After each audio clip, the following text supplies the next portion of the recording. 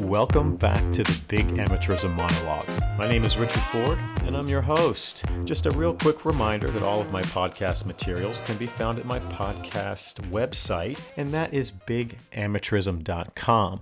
You can also check out my blog, which I started about 3 years ago. And the name of the blog is cagerredux.com. That's CAGERREDUX.com. Okay. Today is September 16th, 2021, and we're going to continue our discussion about Carol Cartwright's referral letter in this NC State infractions and enforcement case. And I went through a couple of the factors that are relevant to whether a case can be referred to this new independent accountability resolution process. And today I want to talk about three others. And these are really important because this, I think, goes to the heart of the environment that existed when the NCAA and Carol Cartwright and the Committee on Infractions and the Knight Commission on Intercollegiate Athletics were on their high horse about all of this corruption in college basketball and in the relationship of college basketball to the big shoe and apparel companies, and something needed to be done immediately.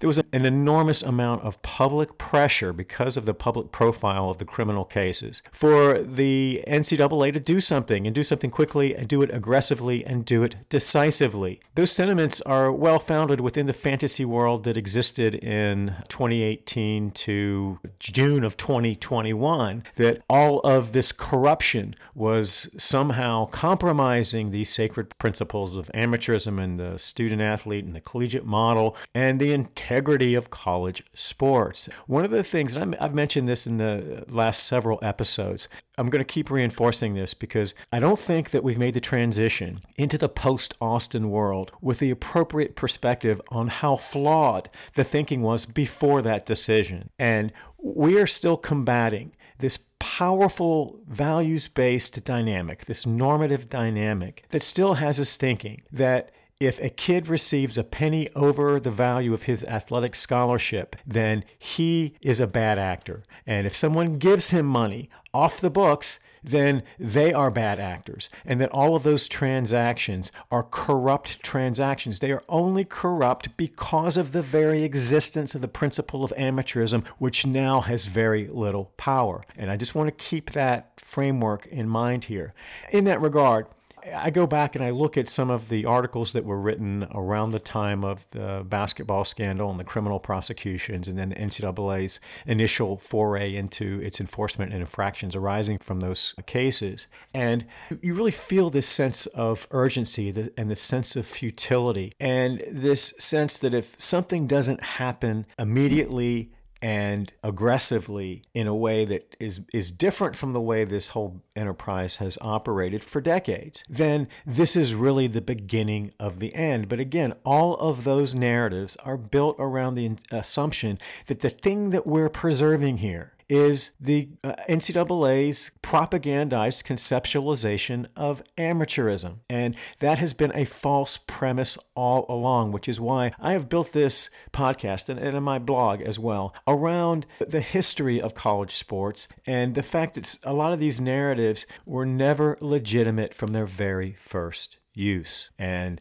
that goes back to the late 19th century and the first half of the 20th century. All of these concepts that have been propagandized into this Norman Rockwell version of the purity of amateur athletics were simply false narratives. And the United States Supreme Court, in the way that it looked at the history of amateurism and the history of college sports, I think really put to bed those myths. But we're not really looking in any detail about how the Supreme Court actually crafted the context for the case. I did, 7 episodes on that Austin case, the Supreme Court case, heading into oral argument and then after oral argument and then after the decision was released. But I really haven't broken down how the court framed the case, and that's on my list of things to do here. And I may try to mix that in here pretty quickly because I think it's really important because it really forces people in this industry, or should force people in this industry to step back and say, wait a minute, maybe we had this all wrong all along. And that's not what's happening, I don't think. I think you're still hearing all of this rhetoric that now is not being explicitly framed in terms of protecting amateurism. It's more implicit and tacit. And what's happening now with this Constitutional Committee and the NCAA, and then the Knight Commission just came out yesterday with a set of principles that are designed to reshape college sports. And while they appear to be progressive, what is absent from them, and I'm going to talk about that really on the backside of my discussion about this NC State case, but what's interesting about them is that they do not explicitly reject amateurism or the student athlete or the collegiate model. And when you look carefully at what they're recommending, those recommendations aren't new, and the concepts that support them aren't new. And I believe that they still assume the legitimacy of amateurism and the student athlete and the collegiate model and the integrity of college sports, all these things that now are just being morphed into a quote-unquote new transformative model for college sports. But I don't think that we have honestly reconciled and wrestled with the fundamental assumptions underlying that business model. So we're back to square one in some ways. And that's true with this Constitutional Committee. I think it's true to a lesser extent now with the Knight Commission. I think the Knight Commission is really trying to remake itself. Whether it can do that successfully remains to be seen. But you still have the same cast of characters coming around back to the same premises and assumptions, and nothing's going to change as long as we have the same people making the same decisions that got us into this mess in the first place. And that goes back to the core of presidential leadership and control of intercollegiate athletics. I just want to say another thing as I'm getting into these next criteria in the Cartwright referral letter, and that is that the way that these principles of amateurism and the student athlete and the collegiate model have been propagandized, anyone who violates those rules is deemed a cheater. They have committed a crime against amateurism, a crime against the integrity of college sports. And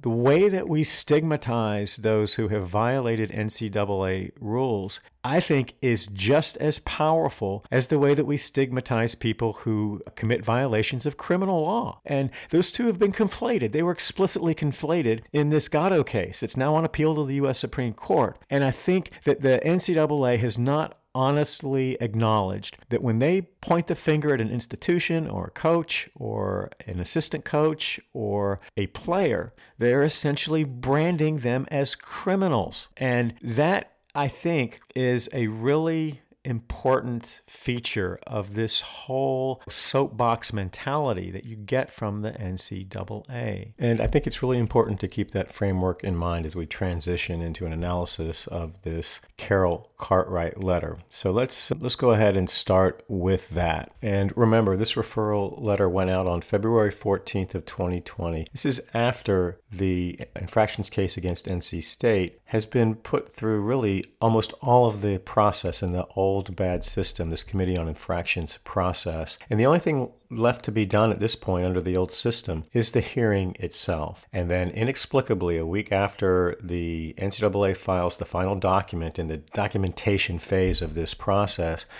Carol Cartwright, who was overseeing all of these basketball-related cases, as a designee of the Committee on Infractions, an NCAA insider position, she sends this case for referral out to the new independent accountability resolution process. And as I discussed in the last episode, there are 7 criteria that are relevant to whether or not a case is suitable for referral. And there's no question that this case was suitable for referral. In fact, by Carol Cartwright's own admission, this is the very type of case that the independent accountability resolution process envisioned when that whole bureaucracy was set up. But looking at these referral factors and how Carol Cartwright analyzes them and presents them to the referral committee is a window into the soul of the National Collegiate Athletic Association. And this memo was not intended for public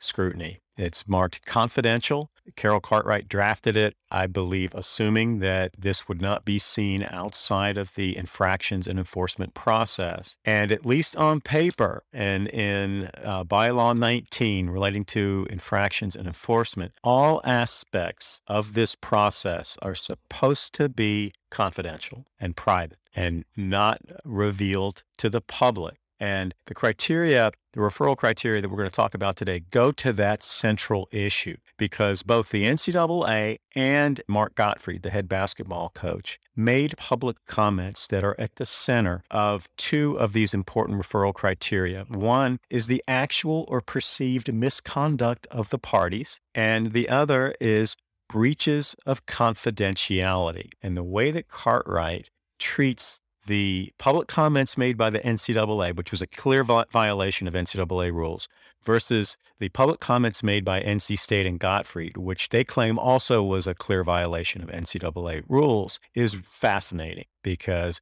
when the NCAA is out there trying to cement in the public narrative surrounding the infractions and enforcement cases arising from the basketball scandal, she is basically saying that the NCAA can do whatever the hell it wants to do. And she doesn't even mention the NCAA prohibition that's contained in Bylaw 19 on the kind of comments, the very comments that the NCAA engaged in this case that were clearly identifiable to North Carolina State University. And then on the flip side of that, she pulls language from that very provision that prohibits the NCAA from speaking publicly about these matters, and then uses that against NC State, claiming that they engaged in egregious breaches of confidentiality for doing exactly what the NCAA did, and that was to speak publicly about this case. And in her discussion of breaches of confidentiality as they relate to NC State, she even goes so far as to say that NC State could be subject to additional punishment and penalties for the violation of that rule.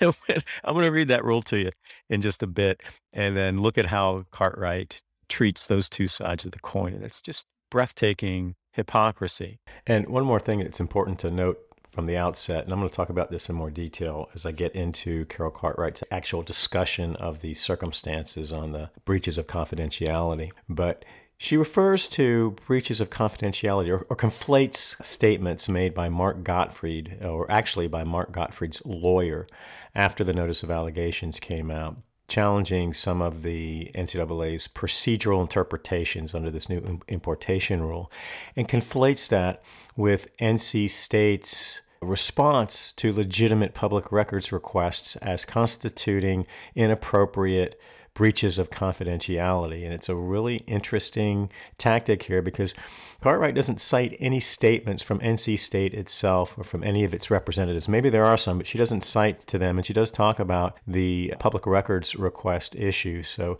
there really isn't even any evidence that NC State has made any public comments beyond responding to lawful public records requests. And then she takes this single statement from Gottfried's attorney, which really isn't of much consequence, and really spins it into much more than it should be. And she is really, I think, struggling to draw attention away from the comments that the NCAA executives made that were really inappropriate. They were prejudicial, and they showed a clear prejudgment and bias in these basketball-related cases. But before I get to that, I want to really set the table for how the NCAA thinks about this infractions and enforcement process and what its motivations are. And another criteria in this referral process that Cartwright talks about, it's at the very end of her 9-page memo, and it is titled Increased Stakes.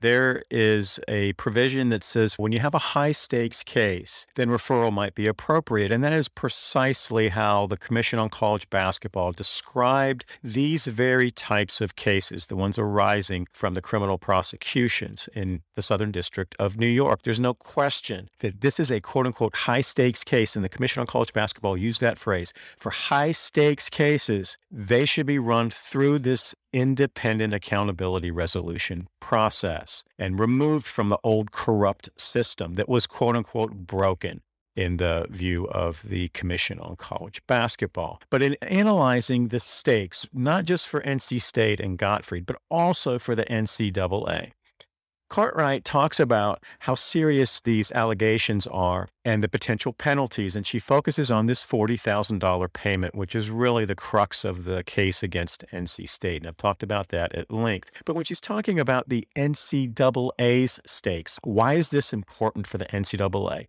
Here is what Cartwright says, and this is a perfect setup for a discussion of what the NCAA's true motivations are and how they have just walked all over their own regulations and the rights of institutions just like NC State, who are subject to their dictatorial enforcement and infractions process. So here's what Cartwright says. Similarly, this case involves increased stakes for the NCAA. As previously mentioned, this is the first, and she puts first in italics, notice of allegations stemming from the Southern District of New York basketball corruption litigation. That litigation has resulted in increased public interest in related infractions cases. It has also called into question the health of collegiate basketball and the recruiting landscape. So what is Cartwright saying there?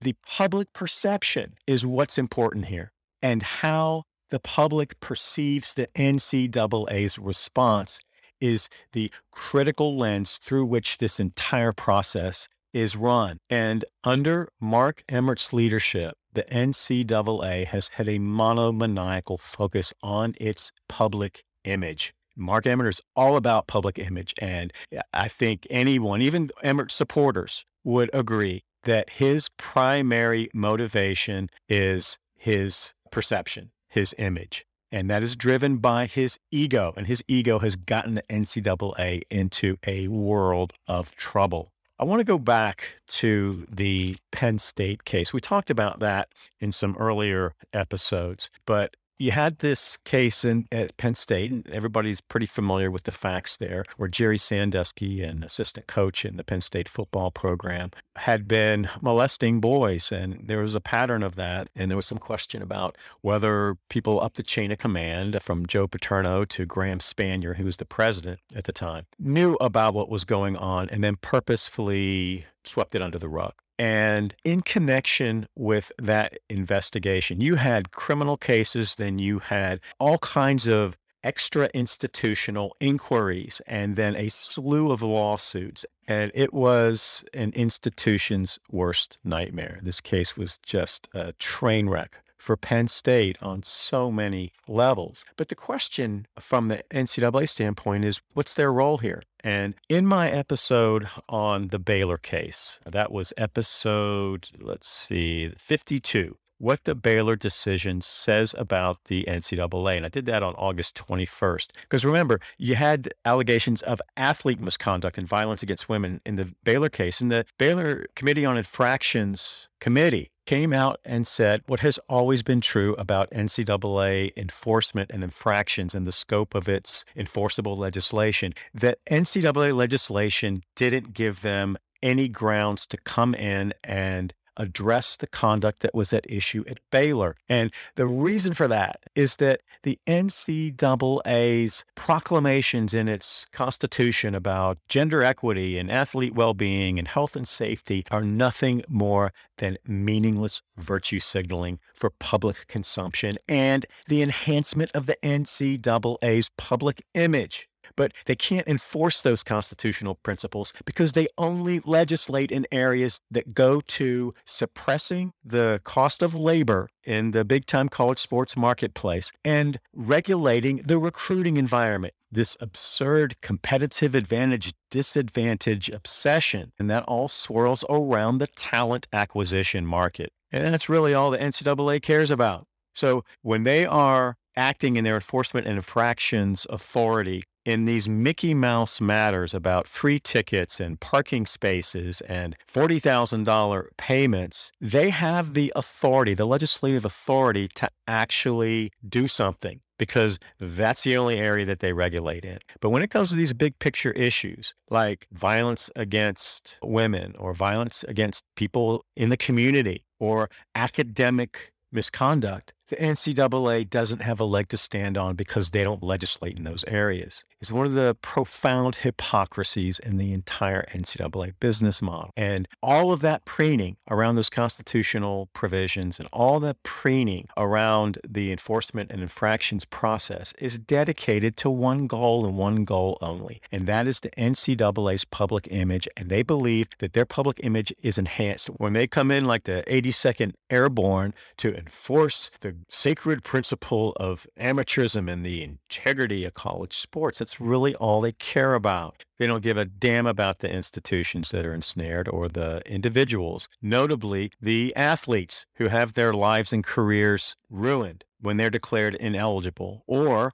on the backside of enforcement and infractions penalties that fall on people who had absolutely nothing to do with the allegations that gave rise to the punishment. People who weren't even in school then. They suffer the consequences for the NCAA's public posturing and preening to convince the world that they are on the right side of justice and that they are at the ready to bring down the hammer on anyone who dares tarnish the upright mission of the NCAA. But I want to talk a little bit about this Penn State case because under NCAA legislation, just as in the Baylor case, the NCAA didn't have a leg to stand on in trying to address the misconduct at Penn State through its infractions and enforcement process. And I think they knew that from the very beginning. So Mark Emmert, on his own, unilaterally, as an imperial president, he just came in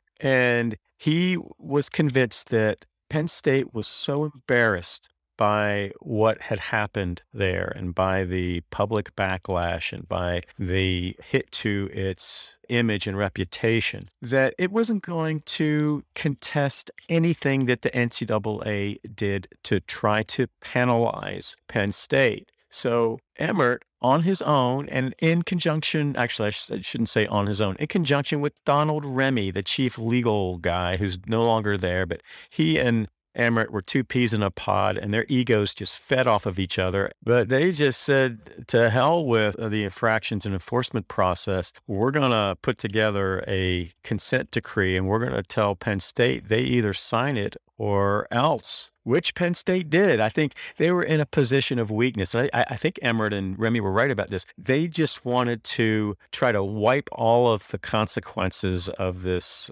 scandal off the books and get them out of the media. And having a prolonged battle with the NCAA was just going to be another way to add fuel to the fire. So they just cut their losses on the regulatory side and they agreed to this draconian consent order. But on the backside of that Penn State case, there were all kinds of lawsuits. And one of those lawsuits challenged the NCAA's authority to go outside of its infractions and enforcement process and impose these penalties on Penn State. In connection with that litigation, the plaintiffs obtained some very interesting internal emails at the NCAA that provided a window into the way that Mark Emmert saw this and how out of control he was and completely indifferent to the NCAA's own rules and regulations and then the consequences of acting outside of them, brazenly acting outside of them. And I'll just say, because of this lawsuit and the NCAA's fear of what might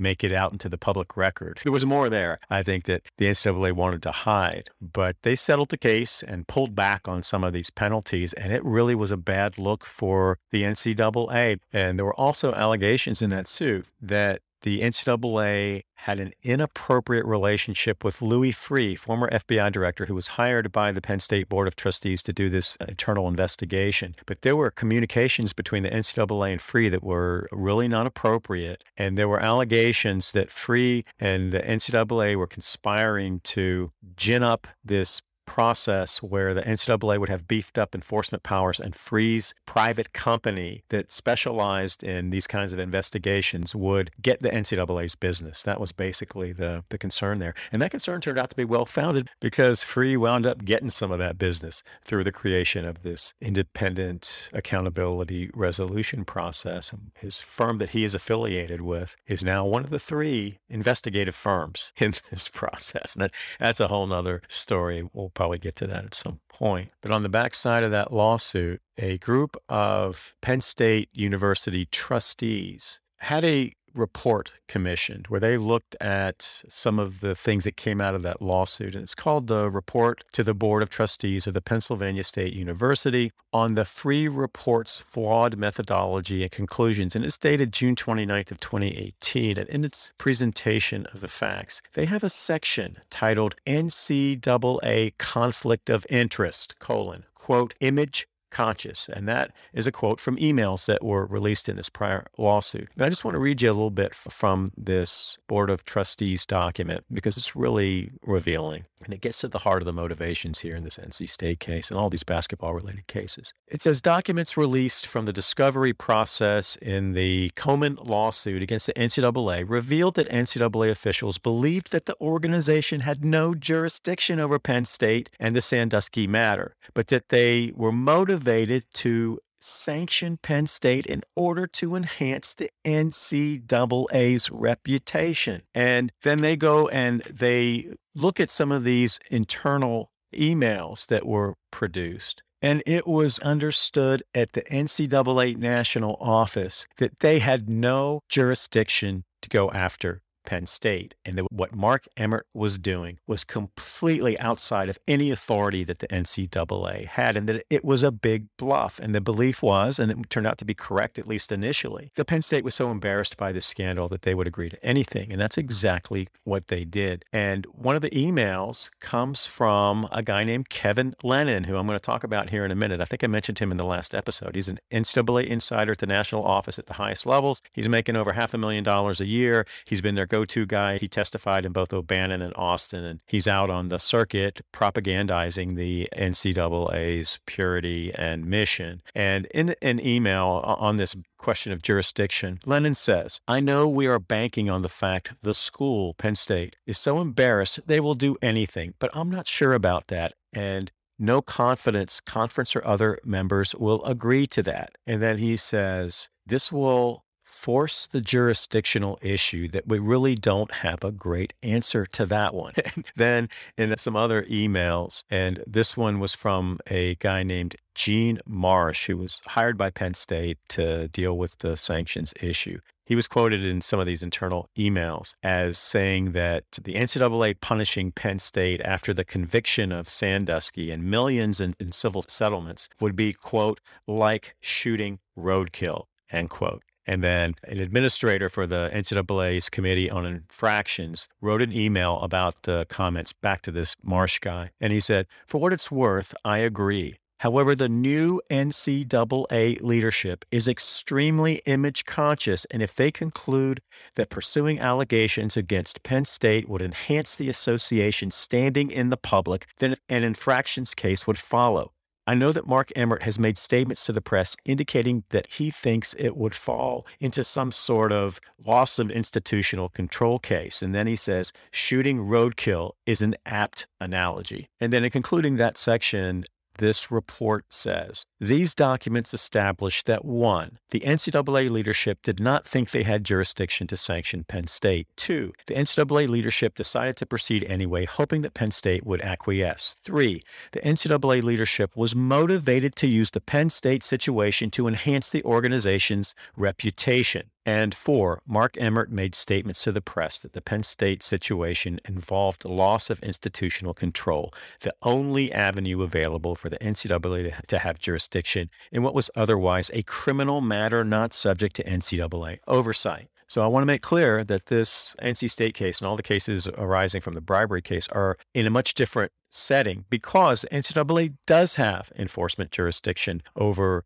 complimentary admissions to basketball games and to $80 parking spaces and to $40,000 payments. They have jurisdiction over all that.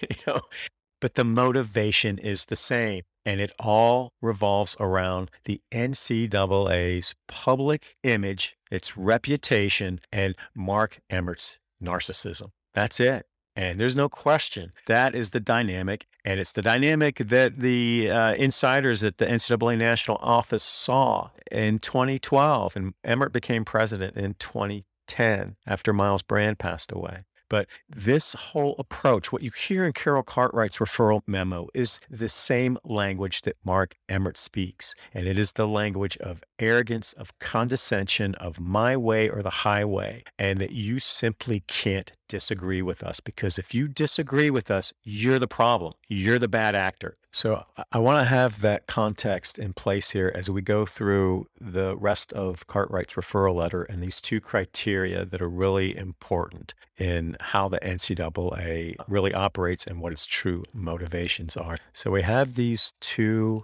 remaining criteria, the perceived misconduct of the parties. I just want to point out in the NCAA rules in Bylaw 19, that criteria is actually phrased as actual or perceived misconduct of the parties. And Cartwright just drops that actual thing because she wants to make clear that the conduct at issue is imaginary. It's only perceived by NC State. And this is the section where NC State is complaining about public comments made by NCAA executives, in one of them in a forum provided by Carol Cartwright's Night Commission. So Carol Cartwright's own misconduct is at issue here. So it's perceived. It's not actual or perceived. It is now just perceived. And that is just a subtle tactic. And it is a tactic of bias. It is a tactic of advocacy. It is a tactic of adversarial posturing. And then the other remaining criterion was breaches of confidentiality, as I mentioned at the beginning of the episode. And both the perceived misconduct and the breaches of confidentiality relate to the same set of facts and the same public comments. So what I want to do here is provide some context and also read to you the rule that addresses public commentary on NCAA infractions and enforcement cases. So actually, let me just go ahead and start with that. So Bylaw Article 19 is titled Infractions Program, and it contains, I don't know, this must be 30 plus pages of dense, incomprehensible regulations governing the process that applies to the infractions program. And at the very beginning, it has some general principles. And the third general principle, Bylaw 19.01.3, that Cartwright refers to, but only in the context of NC State's claim to breach of confidentiality. She doesn't mention it in connection with public comments made by the NCAA and by Carol Cartwright herself. But here's what it says. Public disclosure, that's the title of this section. Then it reads, except as provided in this article, the Committee on Infractions, Infractions Appeals Committee, Independent Resolution Panel, Enforcement Staff, and Complex Case Unit shall not make public disclosures about a pending case until the case has been announced in accordance with prescribed procedures. An institution and any individual subject to the NCAA Constitution and bylaws involved in a case, including any representative or counsel, shall not make public disclosures about the case until a final decision has been announced in accordance with prescribed procedures. Okay, so what do you conclude from that? Now, we can have a discussion and parse that language and say the NCAA can talk about this after the investigation has been announced, the notice of allegations has been announced, and people subject to that investigation can't say anything until there's been a final determination. And there's still guardrails built around whatever can be said by the NCAA. And one of them is that they're not supposed to confirm or deny the existence of a case. Okay. So this is pretty clear, at least the spirit. And I think the express language accomplishes this as well. But at least the spirit of this provision is that you don't talk about cases in public and you don't provide any information that could tie a specific institution to an investigation or a notice of allegations. You just don't do that unless you're doing it within prescribed parameters. And in no case before a notice of allegation has been issued to an institution or an individual affiliated with that institution. And the reason for this, I mean, what is the underlying policy behind the prohibition on public disclosure? And it's obvious because of the consequences, the high stakes, these very high stakes that Carol Cartwright acknowledges in that criterion on high stakes. You have to protect the information and the confidentiality of the information, because if it is made public, if the investigation against an institution or individuals at that institution is made public, you have the very real likelihood that those institutions are going to be harmed. They're going to incur undeniable reputational harm by the mere fact that they're under investigation. And the way that the NCAA has criminalized this process, and that's an important thing to understand here, this is no less a criminal proceeding than the criminal cases in the Southern District of New York for the purposes of public perception. And the way that the NCAA has propagandized its mission, and it has used this process to label people who violate NCAA regulations as criminals. They have committed crimes against amateurism, a principle that is indefensible. And it is even more indefensible after June 21st of 2021, when the U.S. Supreme Court unanimously said that amateurism really is a myth. And they have pursued cases in the public domain contrary to this public disclosure limitation, because they want the world to know that they are the only police force that can protect amateurism. They're on the job and they're going after the bad actors. This is all a public relations charade. But the consequence of that charade to the people who get ensnared in some of these Mickey Mouse investigations is real. And when the NCAA goes out and tries to set the narrative around an infractions and enforcement case, they are engaging in really dangerous behavior, and they don't give a damn. Why don't they give a damn? Because under NCAA versus Tarkanian, they cannot be held legally accountable for what they do in their infractions and enforcement process. But I just want to say one thing on this criminalization of NCAA rules. If this case springs up, if this corruption issue springs up after the Austin case, I don't think you're seeing prosecutions in the Southern District of New York. I don't think the FBI or any federal prosecutor could try to press charges and move forward with a criminal case with a straight face when the underlying principle that the judge in that case said was the epicenter of the entire case. It was the principle of amateurism and the NCAA's conceptualization of amateurism. And that's the issue that's on appeal now to the United States Supreme Court in the Gatto case. But Judge Kaplan's conflation of those two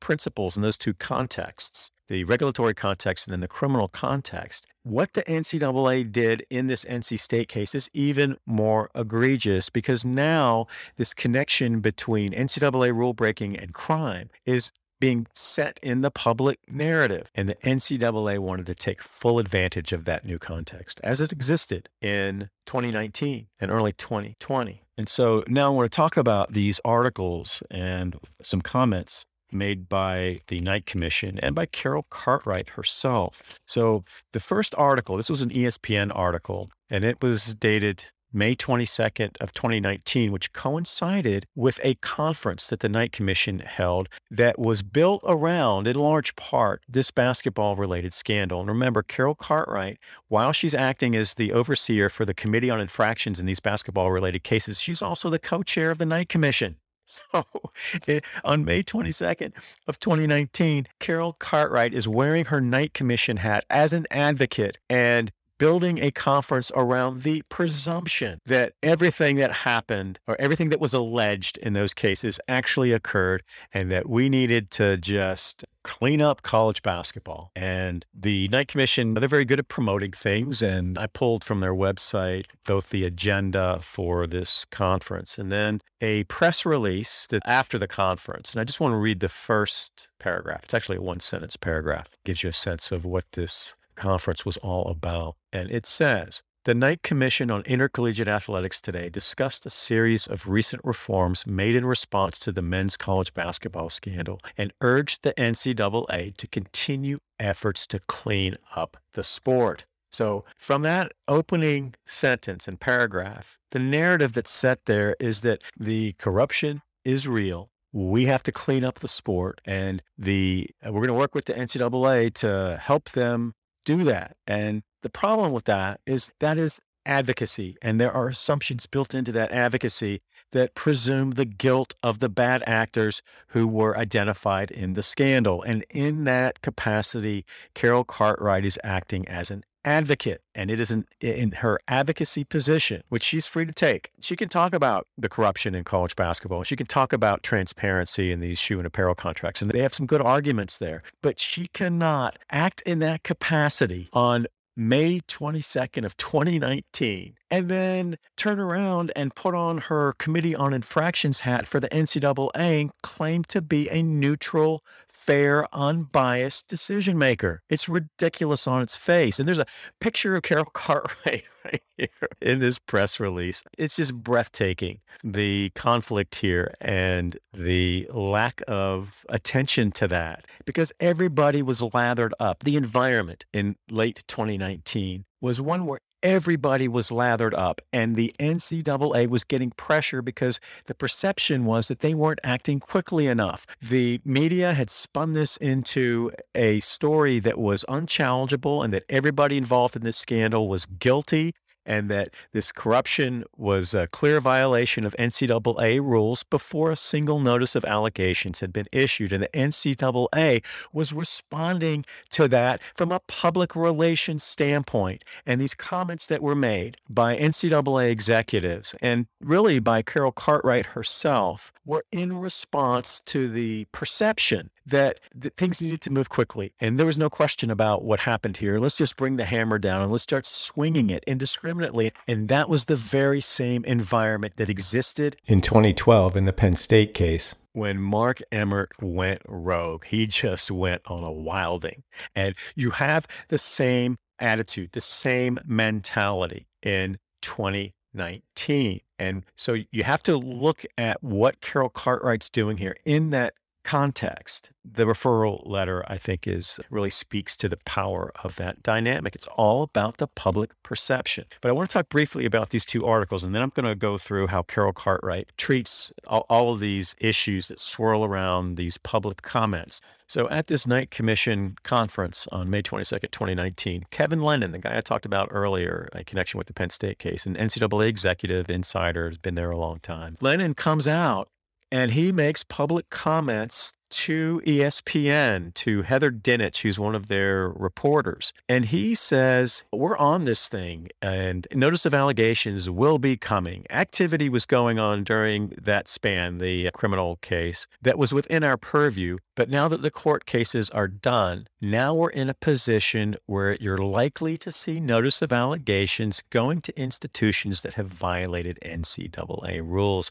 I think you can anticipate notices of allegations will be coming.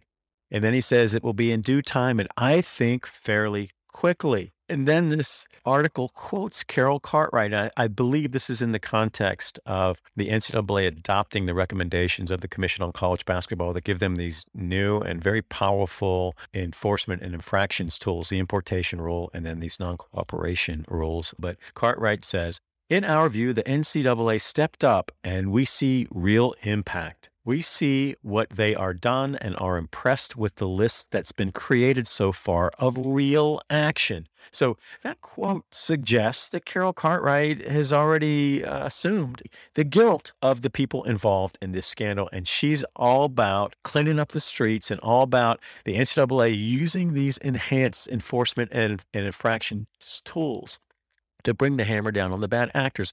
But what's interesting is that she doesn't mention here, and Heather Dinich apparently either didn't know or wasn't pressing her on this. While she's making those comments, she's also sitting on the Committee on Infractions for the NCAA, managing all of the cases that are about to come out, including the NC State case, where the notice of allegations was announced on July 9th of 2019. And I also want to note that Dinich's article is titled Notices of Allegations Coming After a Hoop Scandal. So There's no question about how Lennon's comments were interpreted, or Cartwright's were interpreted. And then on June 12th of 2019, there is an article on the CBS Sports website by a guy named Dennis Dodd, and he actually has written some pretty decent stuff that's critical of the NCAA. But here I think he's doing the NCAA a solid in the way that he characterizes some of their obvious breaches of their own protocols and rules on public disclosures. But in this article, we get quotes from Stan Wilcox, and he's another executive in the NCAA national office. And unlike Lennon,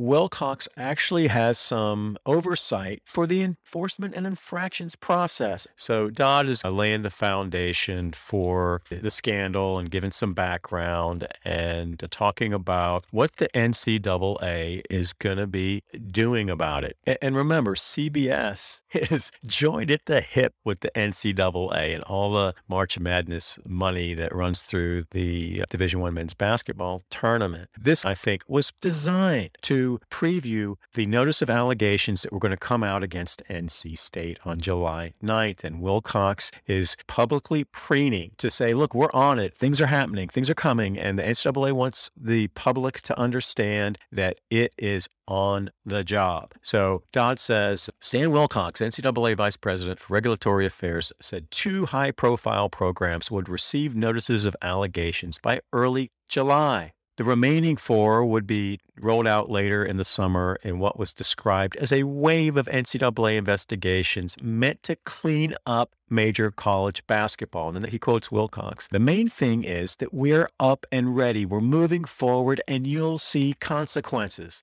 Consequences. You can't have consequences unless you have misconduct. And Wilcox is leaping right over the misconduct, and he's assuming it. He's presuming it. These people are guilty until proven innocent, and you're going to see consequences. And this is on June 12th, just less than a month from the NC State notice of allegations. And then Dodd says, part of his duties, is referring to Wilcox, part of his duties include overseeing NCAA enforcement.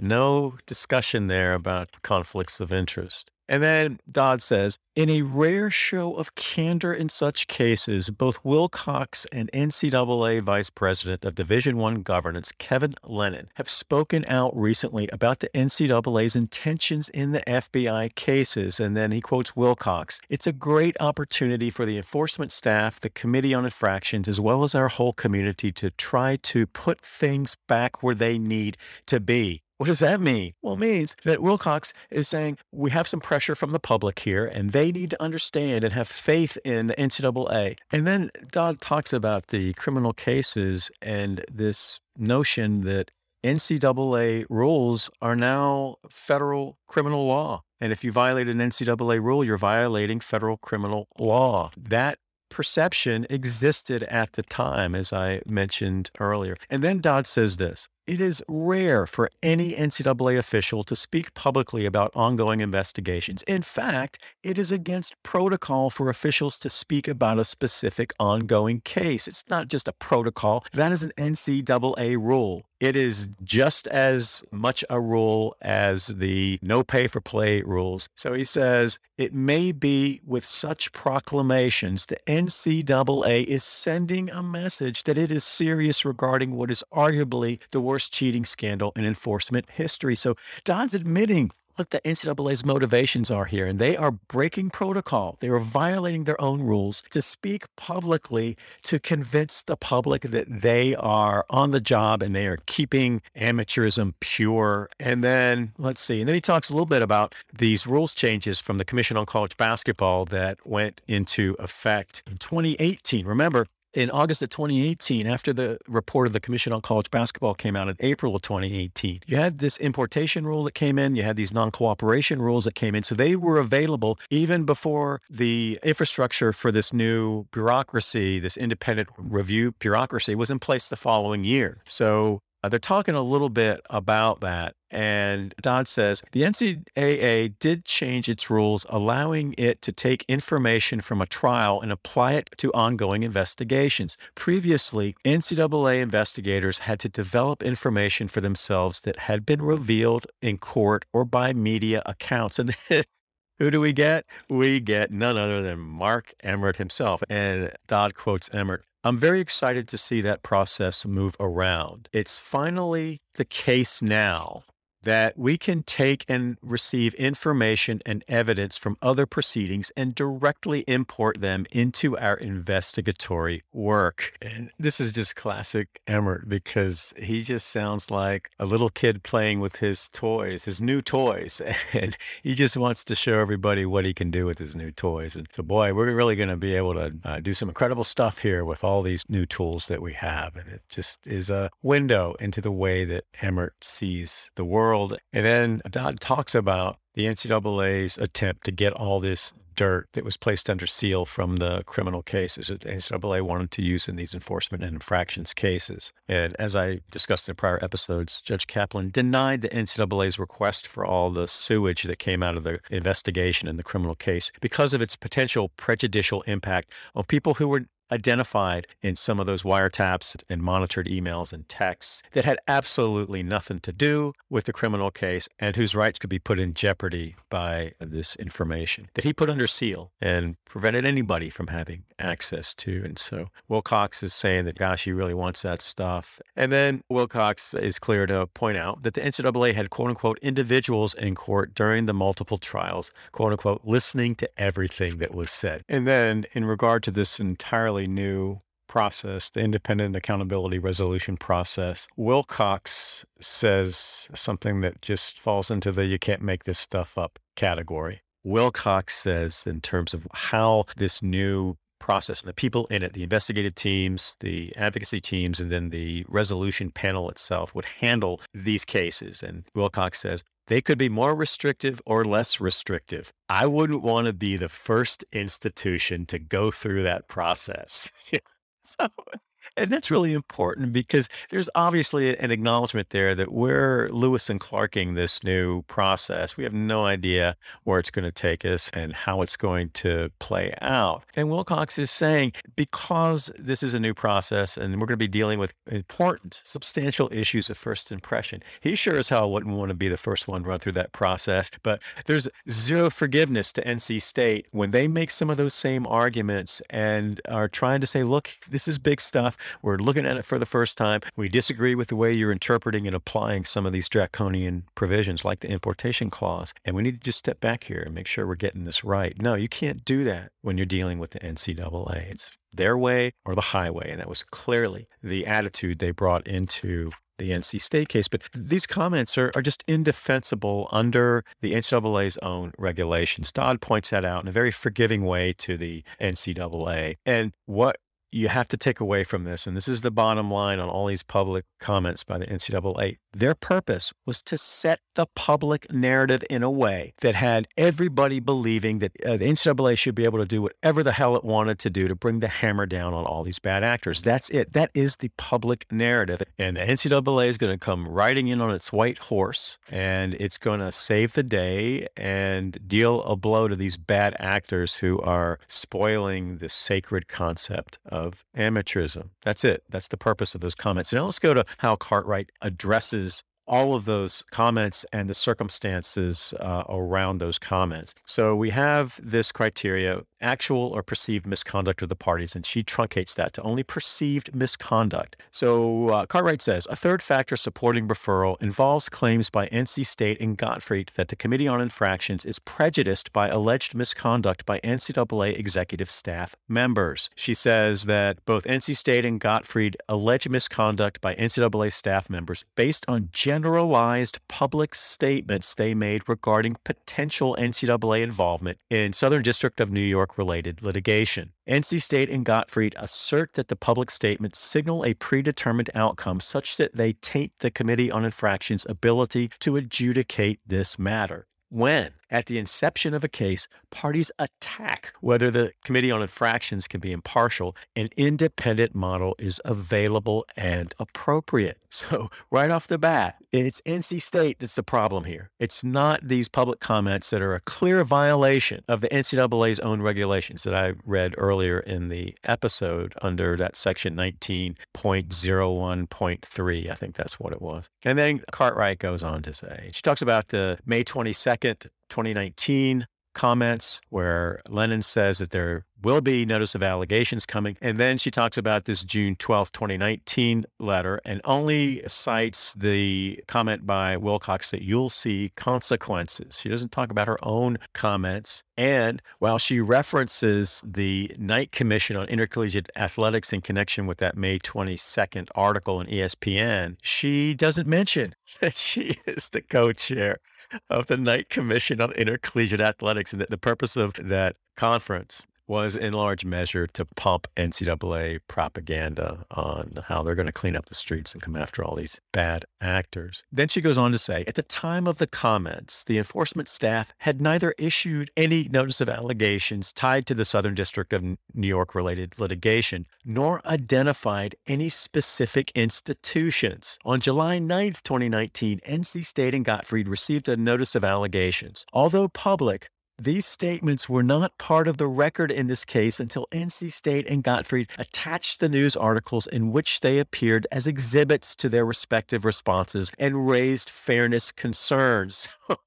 Again, Cartwright pretends to be this observer, completely divorced from all of these comments and the context in which they were made, and that it's NC State's fault that she's even having to deal with this because they put these articles into the record, as if Cartwright didn't know what those articles contained. And then Cartwright says this: although the Committee on Infractions does not pass judgment on statements about the system holding potential offenders responsible, in the proper settings, some review, comment, and education about the NCAA's infractions process falls within the responsibilities of the NCAA executive staff. And she drops a footnote that says, these executive staff members are outside the NCAA's hearing operations unit and have no responsibilities related to the NCAA or independent adjudicative bodies. So I just want to say a couple things in response to that. That kind of closes out her discussion of that section. And she says nothing. She doesn't quote the NCAA regulation that prohibited the very comments that she's analyzing here.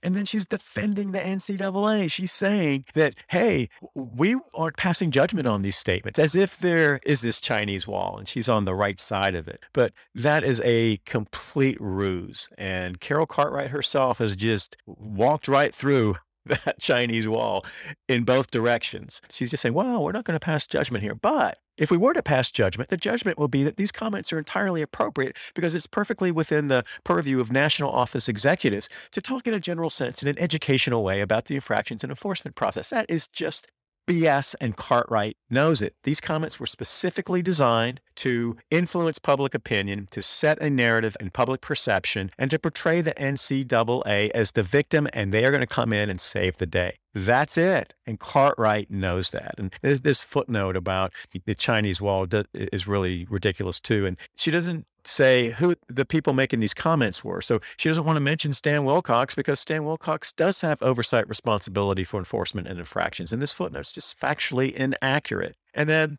Cartwright closes this out. The Committee on Infractions is not influenced by public pressures or NCAA executive staff comments, but the suggestion that the Committee on Infractions cannot fairly adjudicate this matter means no outcome will be credible to the parties. Again, trying to create the illusion that there is this detached, neutral, objective, unbiased climate and culture in the Committee on Infractions. And that is simply not true. So now let's go to the final criteria. And this is titled Breaches of Confidentiality. So this is the flip side of the very issue that Cartwright just analyzed. And she's talking about the NCAA's public comments and saying everything's okay. No issues here. She doesn't cite Bylaw 19.01.3 in her discussion about the NCAA's public comments. That doesn't exist. So she doesn't even acknowledge that there are any limitations on their ability to speak the way that they spoke. It's just their prerogative as NCAA executives.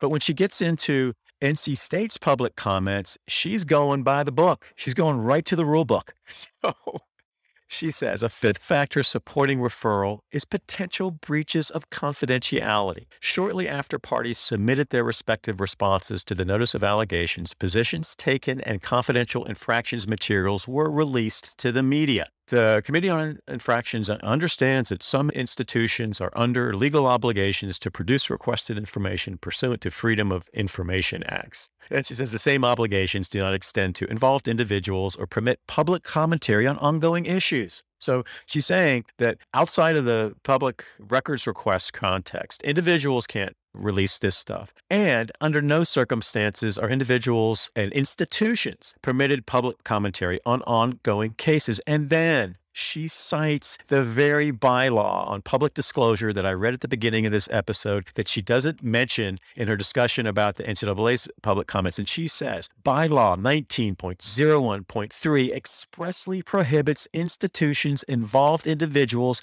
and any representative or counsel involved in the processing of the case from making any public disclosures about that case until a final decision has been announced. So that's the second sentence of that two-sentence bylaw. And she leaps over that first sentence. It just doesn't exist. This is just breathtaking manipulation of the record and of NCAA rules, and it's indefensible. And then she goes on to say, despite the well-established prohibition on public commentary, the well-established prohibition, counsel for Gottfried publicly attacked the enforcement staff and membership-approved infractions process, stating to the Associated Press that the NCAA broke their own rule when they considered evidence from a court case on appeal and then relied on that evidence to charge Mr. Gottfried with a Level 1 violation. They should withdraw the allegation and let the court case run its course. Wow, that's a real attack right there. That's incendiary.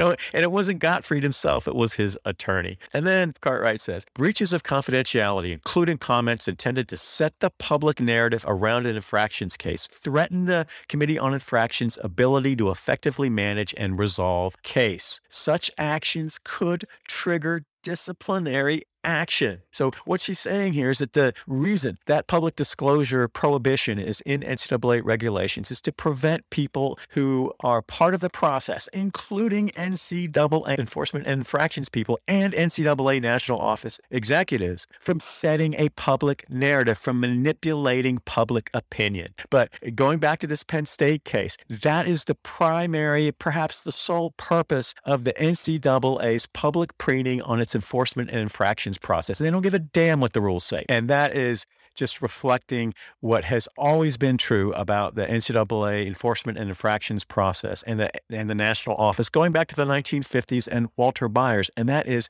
you are committing a crime against amateurism, a crime against our authority, a crime against the purity of intercollegiate athletics if you disagree with anything that we say or do. If you don't fall in line with our totalitarian approach to preserving our fundamental principles, then you're a bad actor, you're a member not in good standing, and you are not playing by the rules. And that comes through loud and clear in this referral memo. I'll just close this episode out by bringing this back around to where things stand today. This is September of 2021. We're in a completely different universe. And what is reflected in this document, I believe, still exists. And that's true in the way that this constitutional committee is, I think, thinking about its work, this Bob Gates committee. And then the Knight Commission has come up with some new recommendations that they just presented to the Constitutional Committee that are supposed to be these profound, transformative changes in the business model. And we're going to try to tap into the football revenue and try to spread it around just like we do with the March Madness money. But those ideas aren't new ideas. Bob Gates isn't coming up with any new ideas. And the way he's characterized the work of the Constitutional Committee, it's really incoherent. You can't tell what the hell they're supposed to be doing. It's vaporous and it's meaningless. And Bob Gates has not identified a single specific change that this Constitutional Committee will consider or make. Not one. So I'm going to talk about the Constitutional Committee because really the purpose of this NC State analysis is to bring us back to the present. And one of my themes as I go into looking at how the NCAA is trying to remake its image and how the Knight Commission is trying to remake its image is that the cast of characters hasn't changed. We have the same people who created this mess claiming that they're going to be responsible for transformative change to make things better. It's going to be a whole new world and we can all pat ourselves on the back and move forward. But we won't be moving forward with new ideas. We're moving forward with a different disguise, but the same fundamental business model. And it is built around the assumptions that are contained in this Cartwright referral letter. So I don't think that the NCAA or the Knight Commission is really speaking a different language here. They're speaking a language that assumes the legitimacy of amateurism, the collegiate model, the student athlete. Although the Knight Commission is now talking about the educational model. I'm not sure what the heck that is. It's just another concept used to disguise the fact that the use of the term amateurism or the student athlete or the collegiate model doesn't have the same cachet that it did before June 21st of 2021. So you're changing the vocabulary, but you're not changing the fundamental orientation of your mission, and that is to protect institutional interests, not individual interests. And when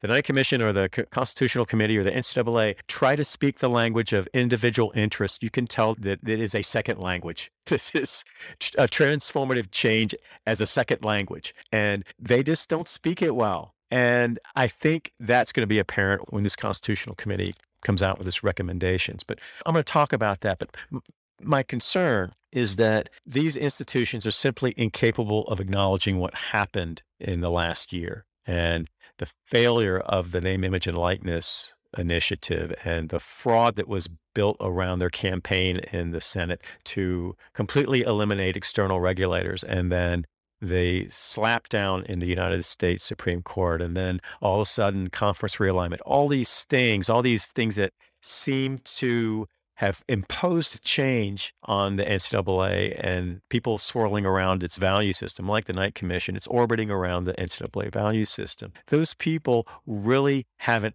gotten the message because they still haven't come to terms with the fact that the entire world that they constructed is built around a principle that simply doesn't have legitimacy right now.